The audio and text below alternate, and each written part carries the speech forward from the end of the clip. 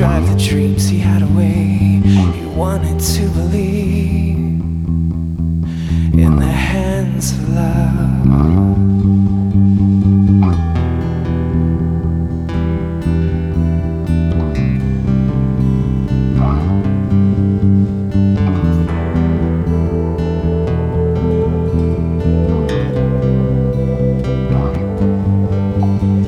His head, it felt heavy as he came across the land.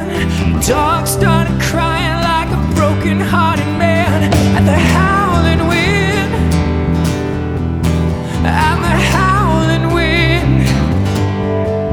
He went deeper into black, deeper into white. Could see the stars shine like nails in the night. He felt the healing, healing, healing, healing hands of love, like the stars shining, shining from above. A hand in the pocket, fingering the steel. The pistol weighed heavy and his heart could feel was beating, beating, beating, beating. Oh my love, oh my love, oh my love, oh my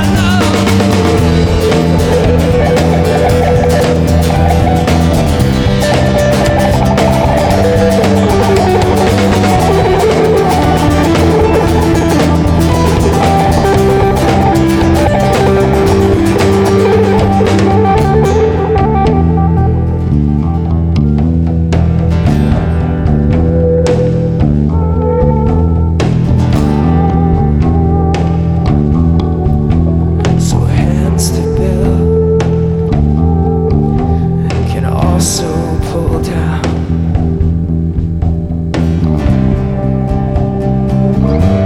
The hands of love.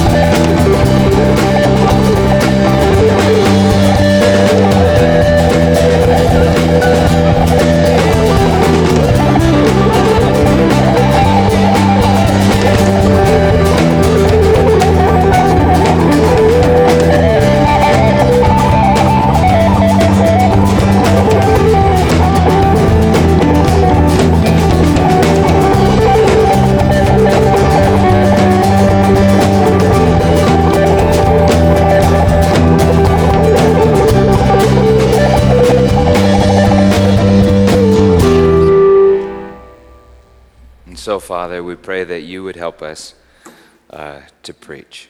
In Jesus' name, amen. In all honesty, few things stress me out quite like preaching. For a variety of reasons, however, I feel that I'm called to it.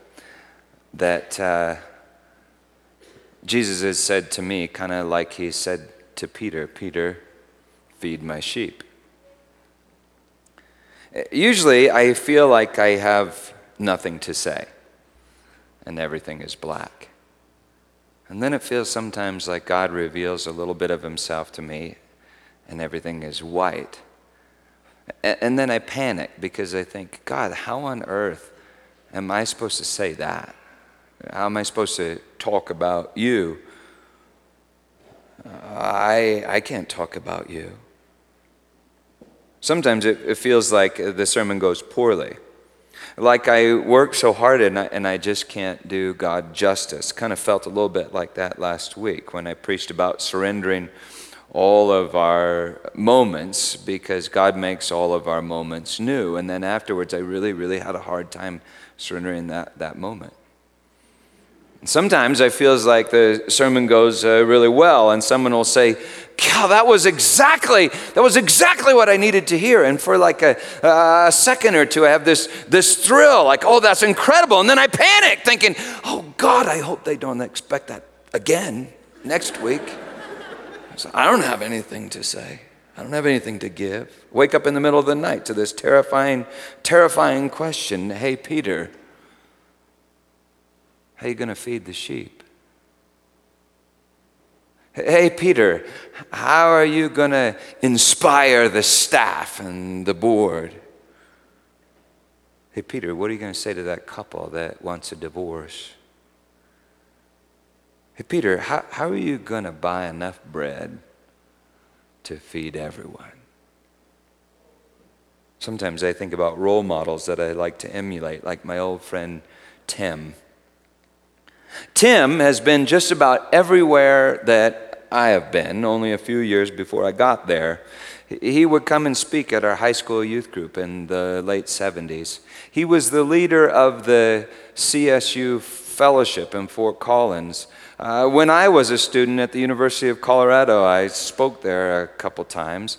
And he was the high school director at Bel Air Presbyterian Church before I took his position a few years later.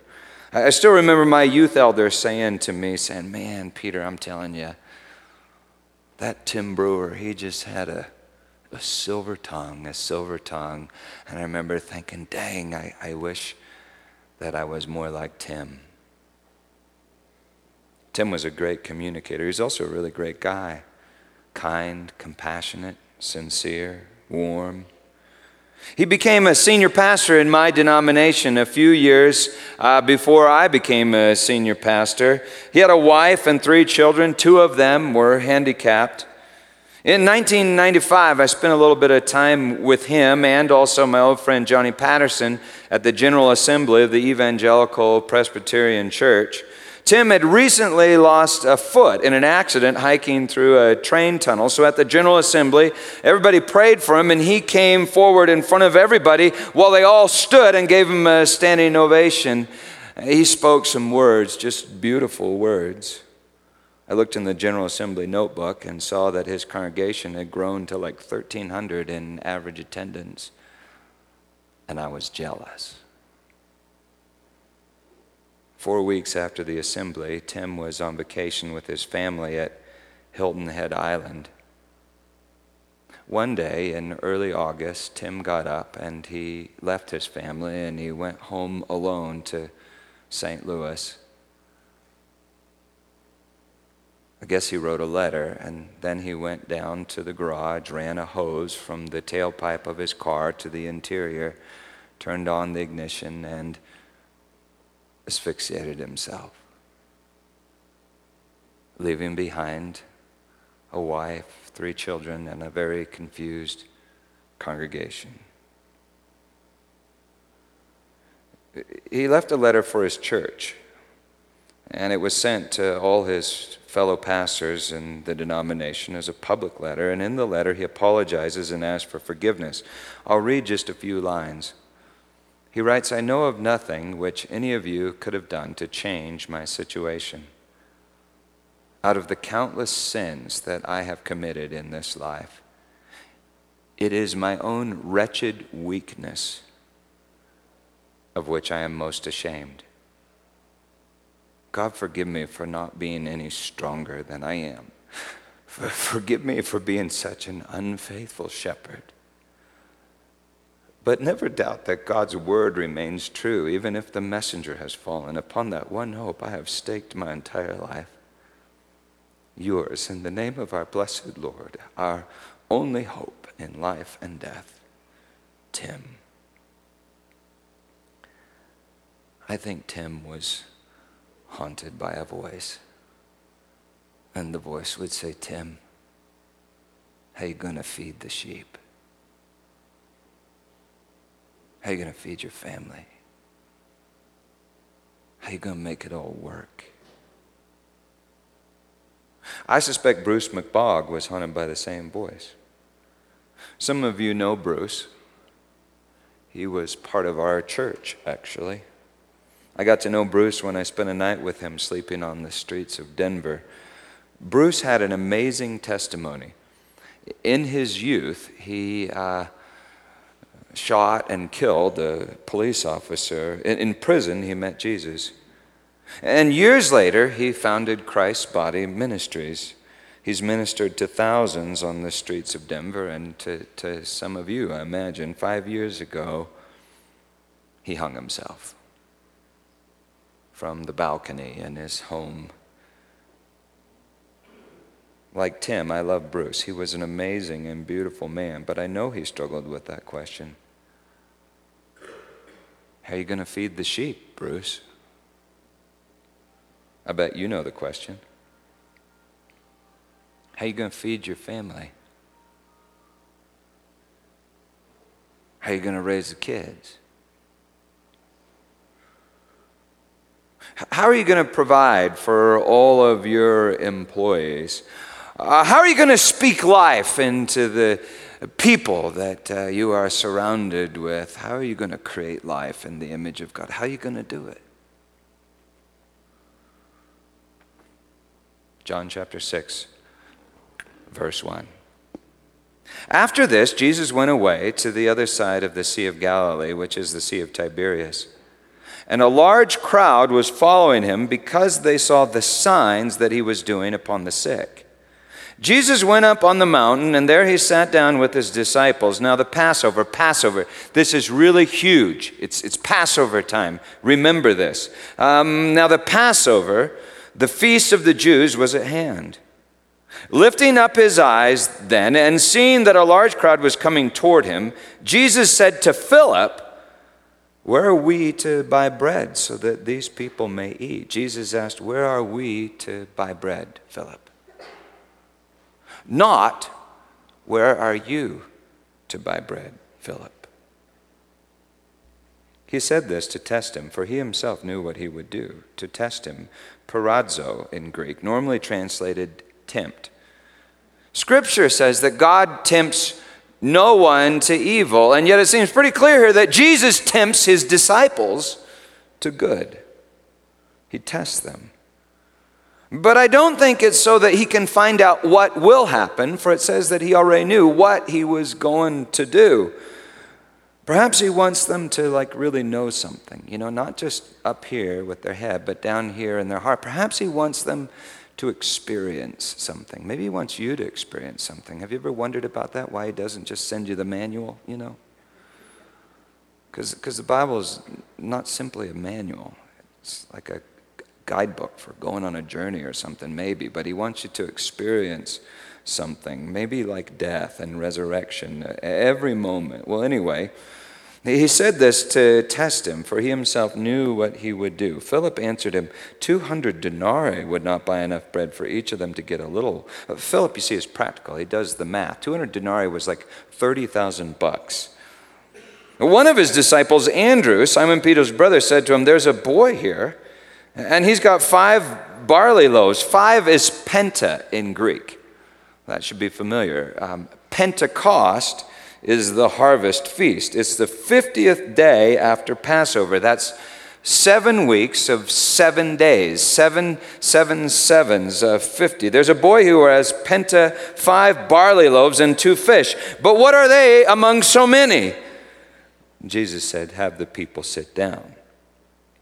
In the Synoptic Gospels, it's recorded he had them sit in groups. Now, this is fascinating. This is the only miraculous sign that's recorded in all 4 Gospels outside of the resurrection. Jesus said, "Have the people sit down in groups." Now, there was much grass in the place, so the men sat down, about 10,000 in number. That's 15 to 20,000 people. Jesus then took the loaves, and when he had given thanks, Eucharisteo in Greek is where we get the word Eucharist. When he had given Eucharist, he distributed them to those who were seated. So also the fish, as much as they wanted. And when they had eaten their fill, their stuffed, he told the disciples, "Gather up the leftover fragments that nothing may be lost." Apolumi in Greek. It's also translated perished as well as lost. He wills that no broken bread be lost. Some say that if you commit suicide, you're lost. And I suppose that you are. But I wonder if any of those fragments of broken bread, if any of those were in Tim or Bruce I saw those guys eat them. And they don't stay lost. Later in this chapter, Jesus says, this is the will of him who sent me, that I should lose, apolumi, nothing of all that he has given me. How much has God given the Son? John 13:3. All things. That's what it says. You can read it. Nothing of all that he has given me, but raise it up on the last day. Well, if Tim and Bruce were given to Jesus, will he raise them up on the last day? And why? Why do we think Jesus ever stops seeking and saving the lost? Apolumi. Why do we think he stops? We do. But does he? Who is the same yesterday, today, and forever? Well, whatever the case, we don't want to be lost at all, not even for a moment. But Jesus says, gather up the leftover fragments that nothing may be lost. So they gathered them up and filled 12 baskets with fragments of broken bread from the pente barley loaves left by those who had eaten. When the people saw the sign that he had done, they said, this indeed is the prophet who is to come into the world. I mean, check it out. In the wilderness, Jesus feeds the multitude with manna and meat. And now he asks me, Peter, how are we going to feed those people down at the sanctuary? And you know what I hear at 3 a.m? Peter, how are you going to feed those people down at the sanctuary? And Satan whispers, yeah, Peter, how are you going to feed those folks at the sanctuary? And he hopes I'll answer, I'm not sure, but you just watch me try. I think Jesus wants to hear me say, I can't. But you can. So we can. Philip did the math and said, we can't. Andrew said, well, we do have this kid and he's got a lunch, but what is that among so many? What is that? What was that? Well, what that was all that Jesus needed. And all that Jesus needed was just all that they had. Now, I suppose that in reality, Jesus didn't actually need anything. I mean, he could have just created a Burger King and a strip mall ex nihilo on the spot, right? But he didn't. He chooses to use what is given. And what is given by one of the very ones that he's fixing to feed. He chooses to use everyone that day. And yet notice that it wasn't Philip's lunch, it wasn't Andrew's lunch that he multiplied. He multiplied this little boy's lunch and used Philip and Andrew to do so. In fact, he used them and the disciples like servants waiting on tables. They each had a basket filled with fragments left over. In that society, in that day, you see the waiters lived on what was left over, the fragments that were left, the servants. So my job and Francis's job is to facilitate all of us in feeding each other as God multiplies our stuff. We all give this stuff and God multiplies this stuff, but you see, the picnic is everyone's business.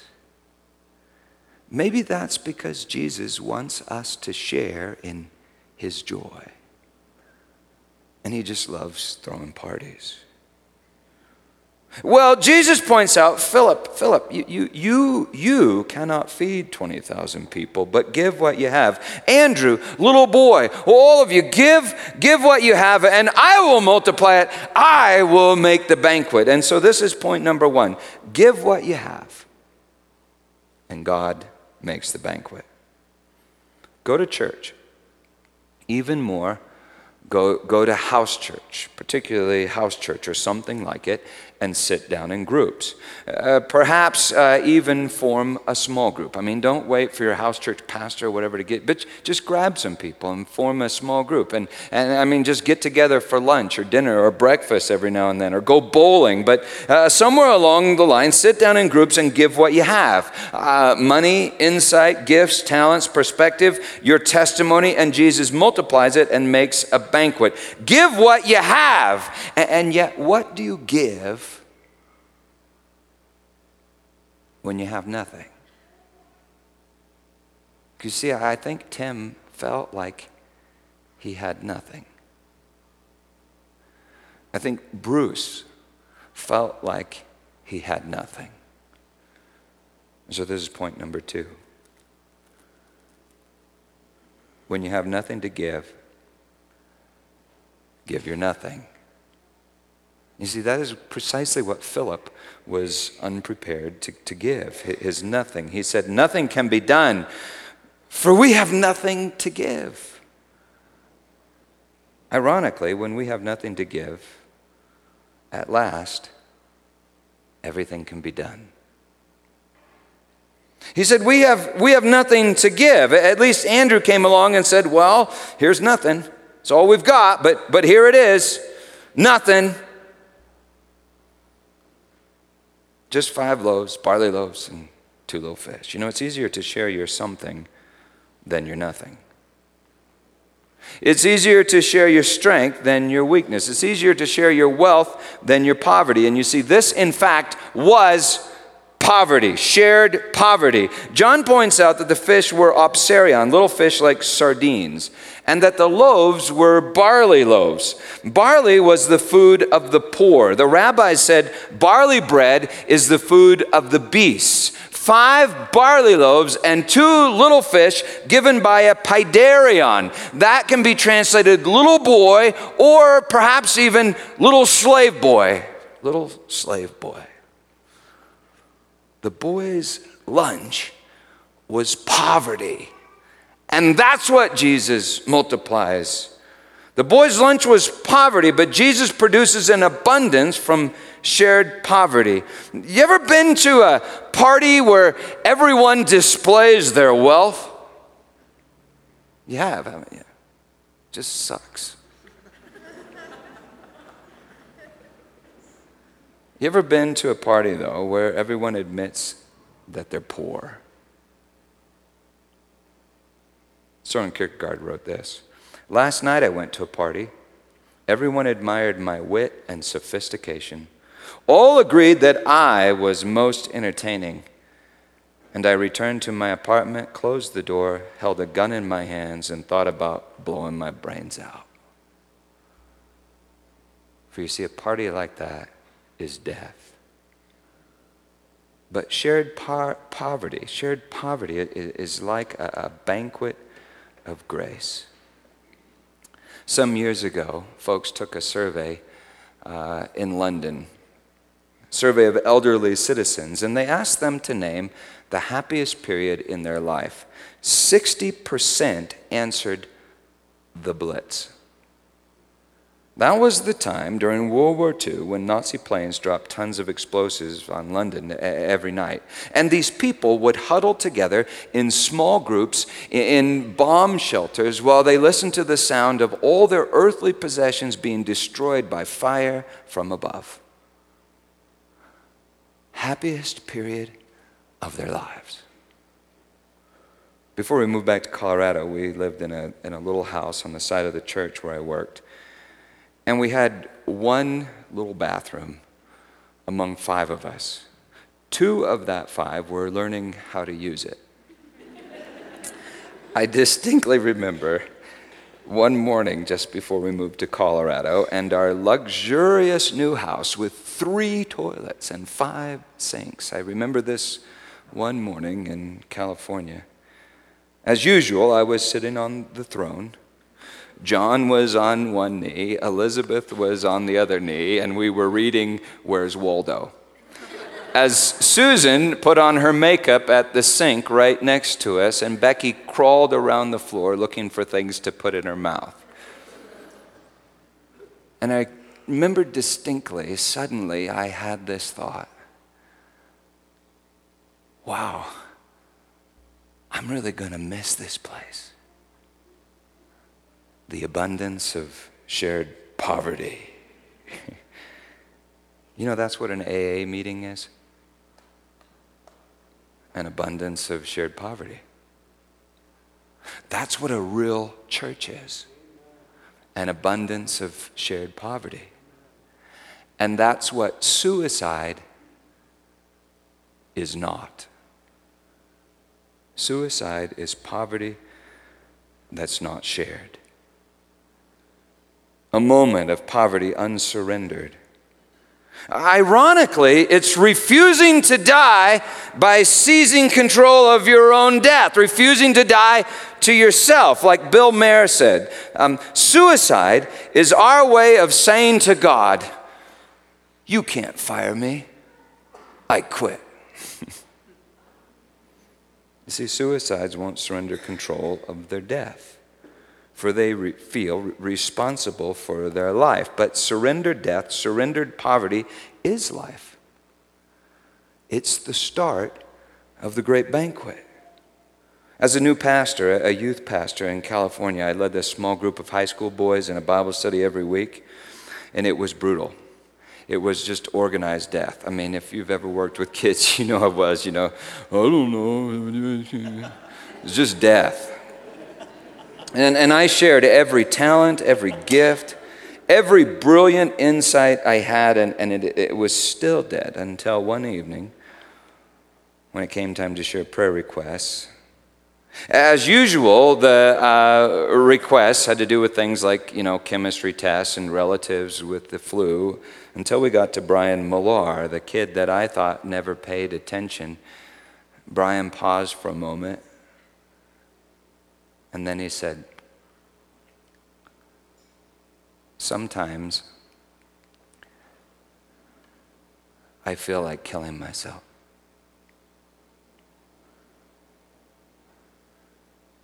It was the greatest gift he could have given. And he gave it. I mean, he didn't give it in order to control the group, didn't use it to gain control. He didn't expect us to fix it. He just gave it. He just gave his poverty, his thoughts of death. And our group all of a sudden absolutely came to life. I mean, it was like the blood of Christ flowed out of those other boys into Brian, and then back out of Brian into those boys. We became a body. Last I heard, Brian was doing mission work somewhere in Southeast Asia. The abundance of shared poverty. Have you been to the website postsecrets.com? Have you been to that? Or anybody read the books? They publish them. They're out in the bookstore. It's pretty cool. In 2004, this fellow named Frank invited strangers to, quote, artistically share their deepest secret, put it on a postcard, and mail it anonymously to him. Since then, 500,000 postcards have arrived in Frank Bourne's mailbox. Most of them are shared poverty. I think the biblical term for that is confession. People are desperate to share their confessions. For when you hold on to secrets, they eat away at your soul, and they feed the evil one who inhabits those secrets. But when you share those secrets, you share those confessions, you see, it is a wild hope, a wild and crazy hope that maybe someone will love you in that place of deepest shame. Well, here are a few. I wanted to show you a few. Here's one. It says this. I always say that I don't believe in God. No one knows that I pray to him every night. Dear God, don't let me die alone. Here's another. When I was a little kid, some girl on the bus asked me if I believed in Jesus. I said no. Now every time I pass a school bus, I can still hear her say, then Jesus is going to send you to hell. Here's another one. When my friends go on diets, I discourage them. This is because I really just want them to be fatter than me. I understand. For some reason, this is another one. For some reason, when people talk about Jesus, I picture Waldo in my head. That kind of makes sense. Where's Waldo? Where's Jesus?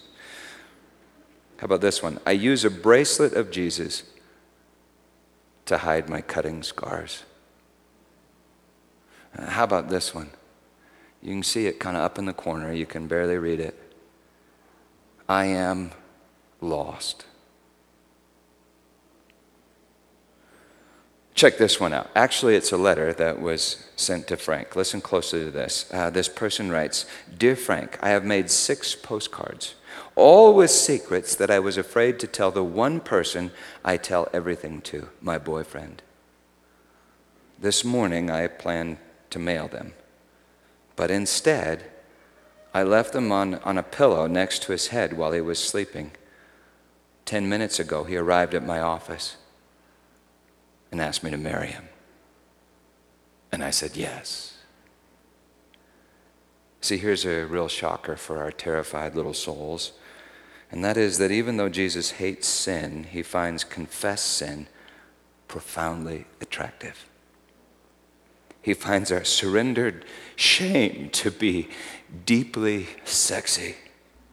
For you see, he is the great bridegroom, and in that place of shame, he produces fruit, which is life, the beginning of the banquet of life, the great banquet of life, the abundance of shared poverty. Jesus said, Blessed are the poor in spirit, for theirs is the kingdom of God. The kingdom of God is a banquet. It's a party. I remember Bruce hugging crazy old bag ladies at the bus stop. I remember him speaking to winos in the park. And it was just absolutely beautiful. You see, I think he spoke from those deep places of pain, decades of pain, and his poverty of spirit. And the love that he displayed was just a banquet of grace. I remember him speaking to bag ladies and winos in the park. And I remember him speaking to me about time management courses and business seminars that he had developed and wanted to offer. You see, I think he saw me as a success. And with me, he wanted to share his strength. But that strength was weak. And his weakness was so incredibly strong. I don't know, but I suspect that in a moment, the enemy blinded my friend Bruce to that incredible truth. The abundance of shared poverty. Bruce's strength could feed no one. But with Bruce's poverty, Jesus fed thousands. Bruce's poverty is Christ's body broken. It still is Christ's body ministries. In Tim's suicide note, he wrote this: When a minister becomes depressed, there are few places he can turn for help, at least not without ruining his ministry. Maybe so. But maybe surrendered depression could become his ministry, be his ministry.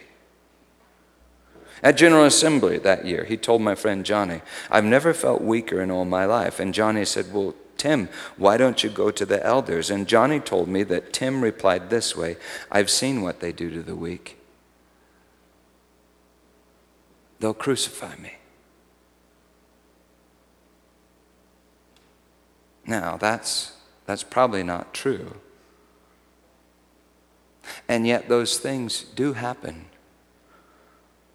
But suppose it did. Is crucifixion the end of life or just the beginning? I think it must be, according to Scripture, a shared poverty that results in the great banquet. Not the end, but really just the beginning. Well, perhaps you shouldn't share your poverty or confess your sins to just anyone. Not everyone sees their value. Yet even if the swine trample your pearls and nail you to a cross, surrendered poverty does not return void. At least not when it's surrendered to God in Jesus' name. And that's point number 3. Give your poverty in Jesus' name. Confess your sins in Jesus' name. You know, if that boy had just given his fish and loaves to the 5,000, said, here y'all, here's my fish and loaves, and given them out of guilt and shame, well, that might be nice, but they'd still all go home hungry. He gave his lunch in faith, hope, and love to Jesus.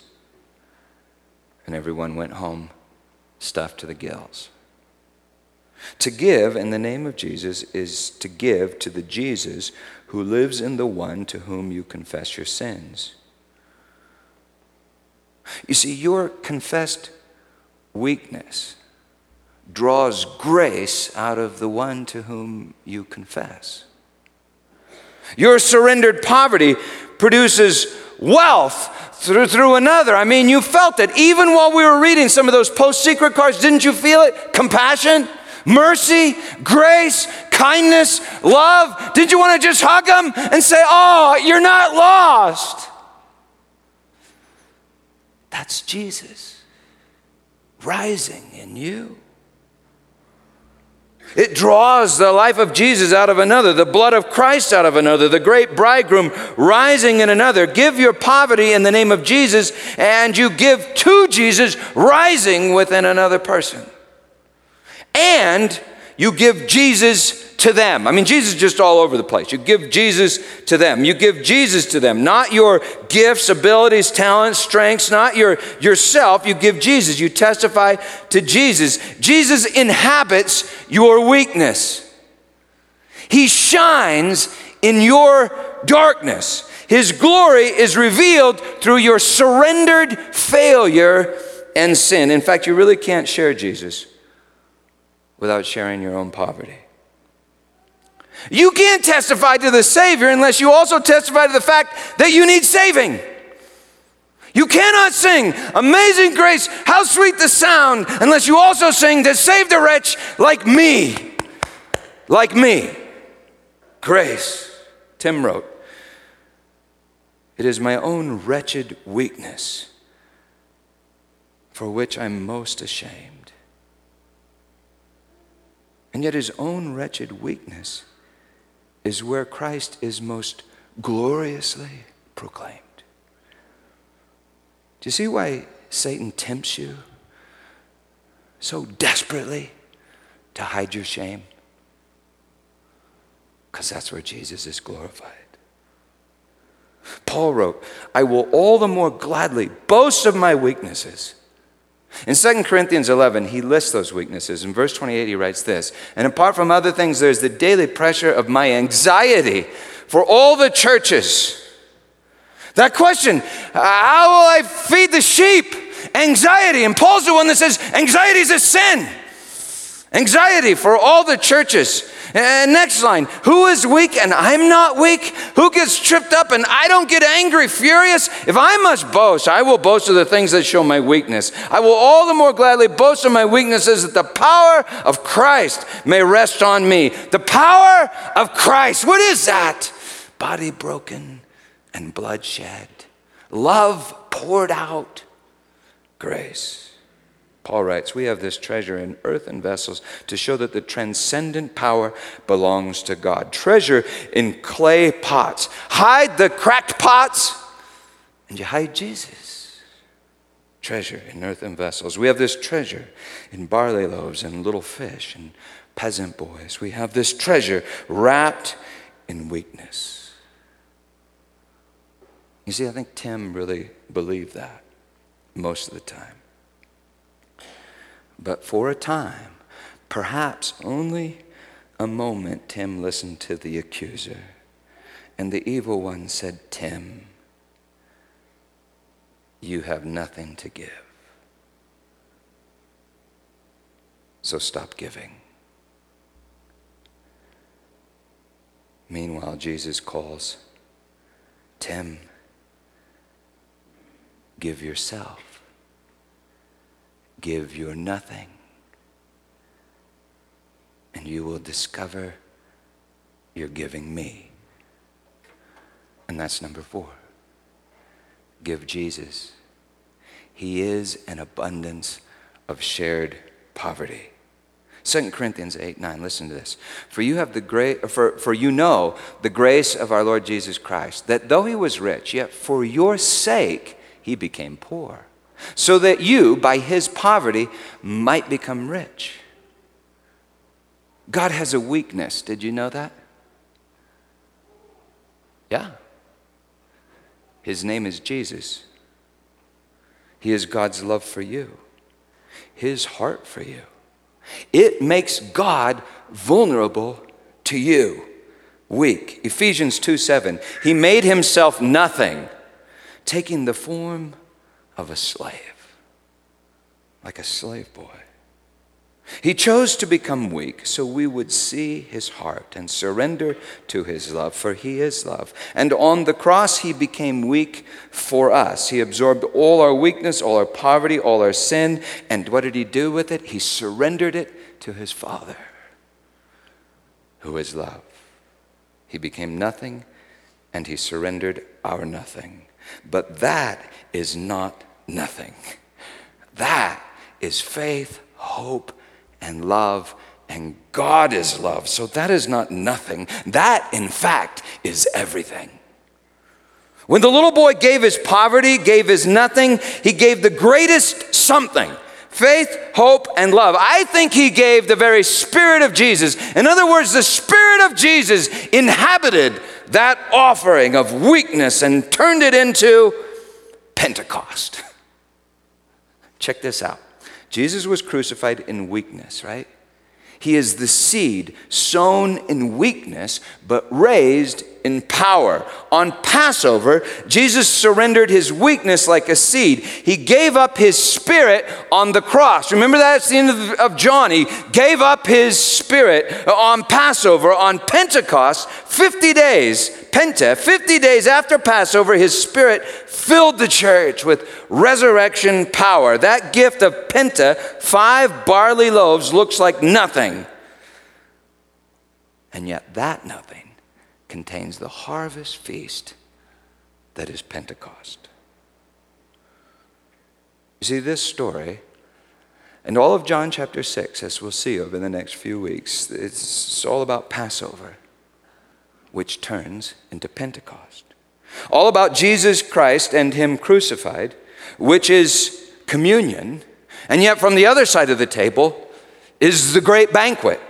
It's all about shared poverty, which turns into the abundance of the new creation. And I tell you what, I expect to see Tim there.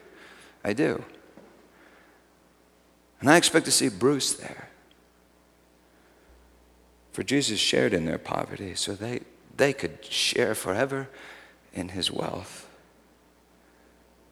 What I'm saying is, I suspect that they will not stay lost.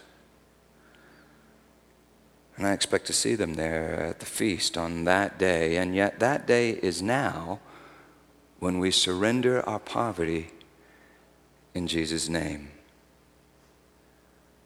Every moment you can consume your poverty in fear, which is death. Or you can surrender your poverty to the hands of love, which is life. He wanted to believe in the hands of love. We desperately need to believe in the hands of love. And so on the night that Jesus was surrendered, parodidomai in Greek, which was also the day that Jesus surrendered, parodidomai, his spirit, John 19:30, surrendered his spirit to the Father. The day that Jesus surrendered himself into the hands of love, he took bread and he broke it, saying, "This is my body given to you. Take and eat. Do it in remembrance of me." And in the same way, he took the cup, saying, "This is the new covenant, eternal covenant in my blood, poured out for the forgiveness of sins. Drink of it, all of you, and do it in remembrance of me."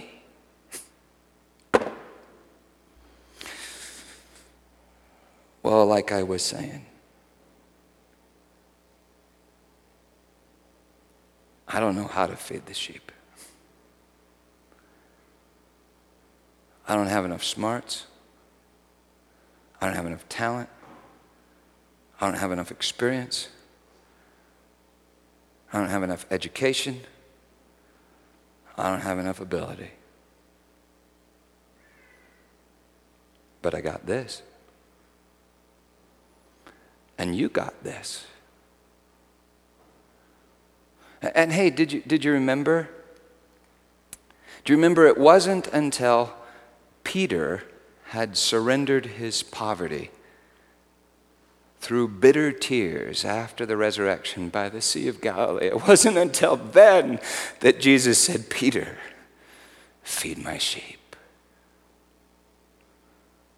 And so this morning, come to the table and surrender your poverty. And then feed the sheep. We're going to do that this morning. We're going to feed the sheep with Jesus. And this is how you're going to do it. We're going to do communion a little bit differently, okay? So there's going to be 3 stations. And when you come forward, you're going to tear off a piece of the bread, dip it in the cup. All the cups are juice this morning. And if you don't want to do this, that's fine. You can stay kind of where you are. But I hope you come forward. All the cups are juice. You tear it off, and then you're going to turn around, and you're going to feed the person behind you. What are you going to feed him with? The broken body of Jesus that descends into your very heart. Okay? And then that person, you're going to come forward, tear a piece of bread, turn around and feed the person behind you. And it may get messy, it may get confusing, but that's what life is like in a body that's coming together, okay? And also, for the first people now, the communion servers, listen up. You're going to tear off that piece of bread. One of you is going to have to hold both of the things, okay? And you're going to give it to the first person in line. And then the last person in line, you need to feed the communion servers, all right? And so everybody gets fed. And Jesus multiplies our stuff, especially our weakness, into an abundance of shared poverty called the church. In Jesus' name, let's worship, all right?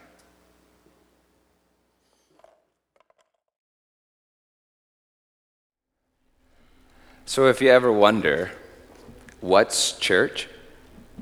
That was it, what you just saw. Now, that was a sacrament. So it was substance, but it was also sign, a representation of what every relationship is supposed to look like in the church. This is your assignment. You just go home and you think about what you just saw, what you just gave to another person, and what you just received from another person, and that's the church. Blow your mind if you really think about it. And sometimes people will ask me, they'll say, okay, Pastor Dude, I'm new to this church. What would you like me to give? What can I give? What am I supposed to do?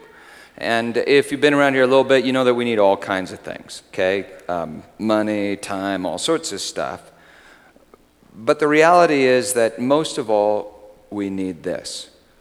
I mean this in all seriousness. First, that you surrender your poverty to God. But secondly, that you go to house church. Or you grab some people here. It doesn't have to be house church, but it needs to be some other people. It doesn't even have to be in this body. But you grab them, and somewhere in your life, somewhere along the line, you sit down in groups. And you surrender to them your poverty. You share your poverty. For you see, that's how the body comes together, how the body is built. It is an abundance of shared poverty. If we can help you do that, great. Go form a small group, do whatever. But give Jesus to the person next to you and receive Jesus from the person next to you. Believe the gospel, for it is an abundance of shared poverty that never ends. In Jesus' name, amen.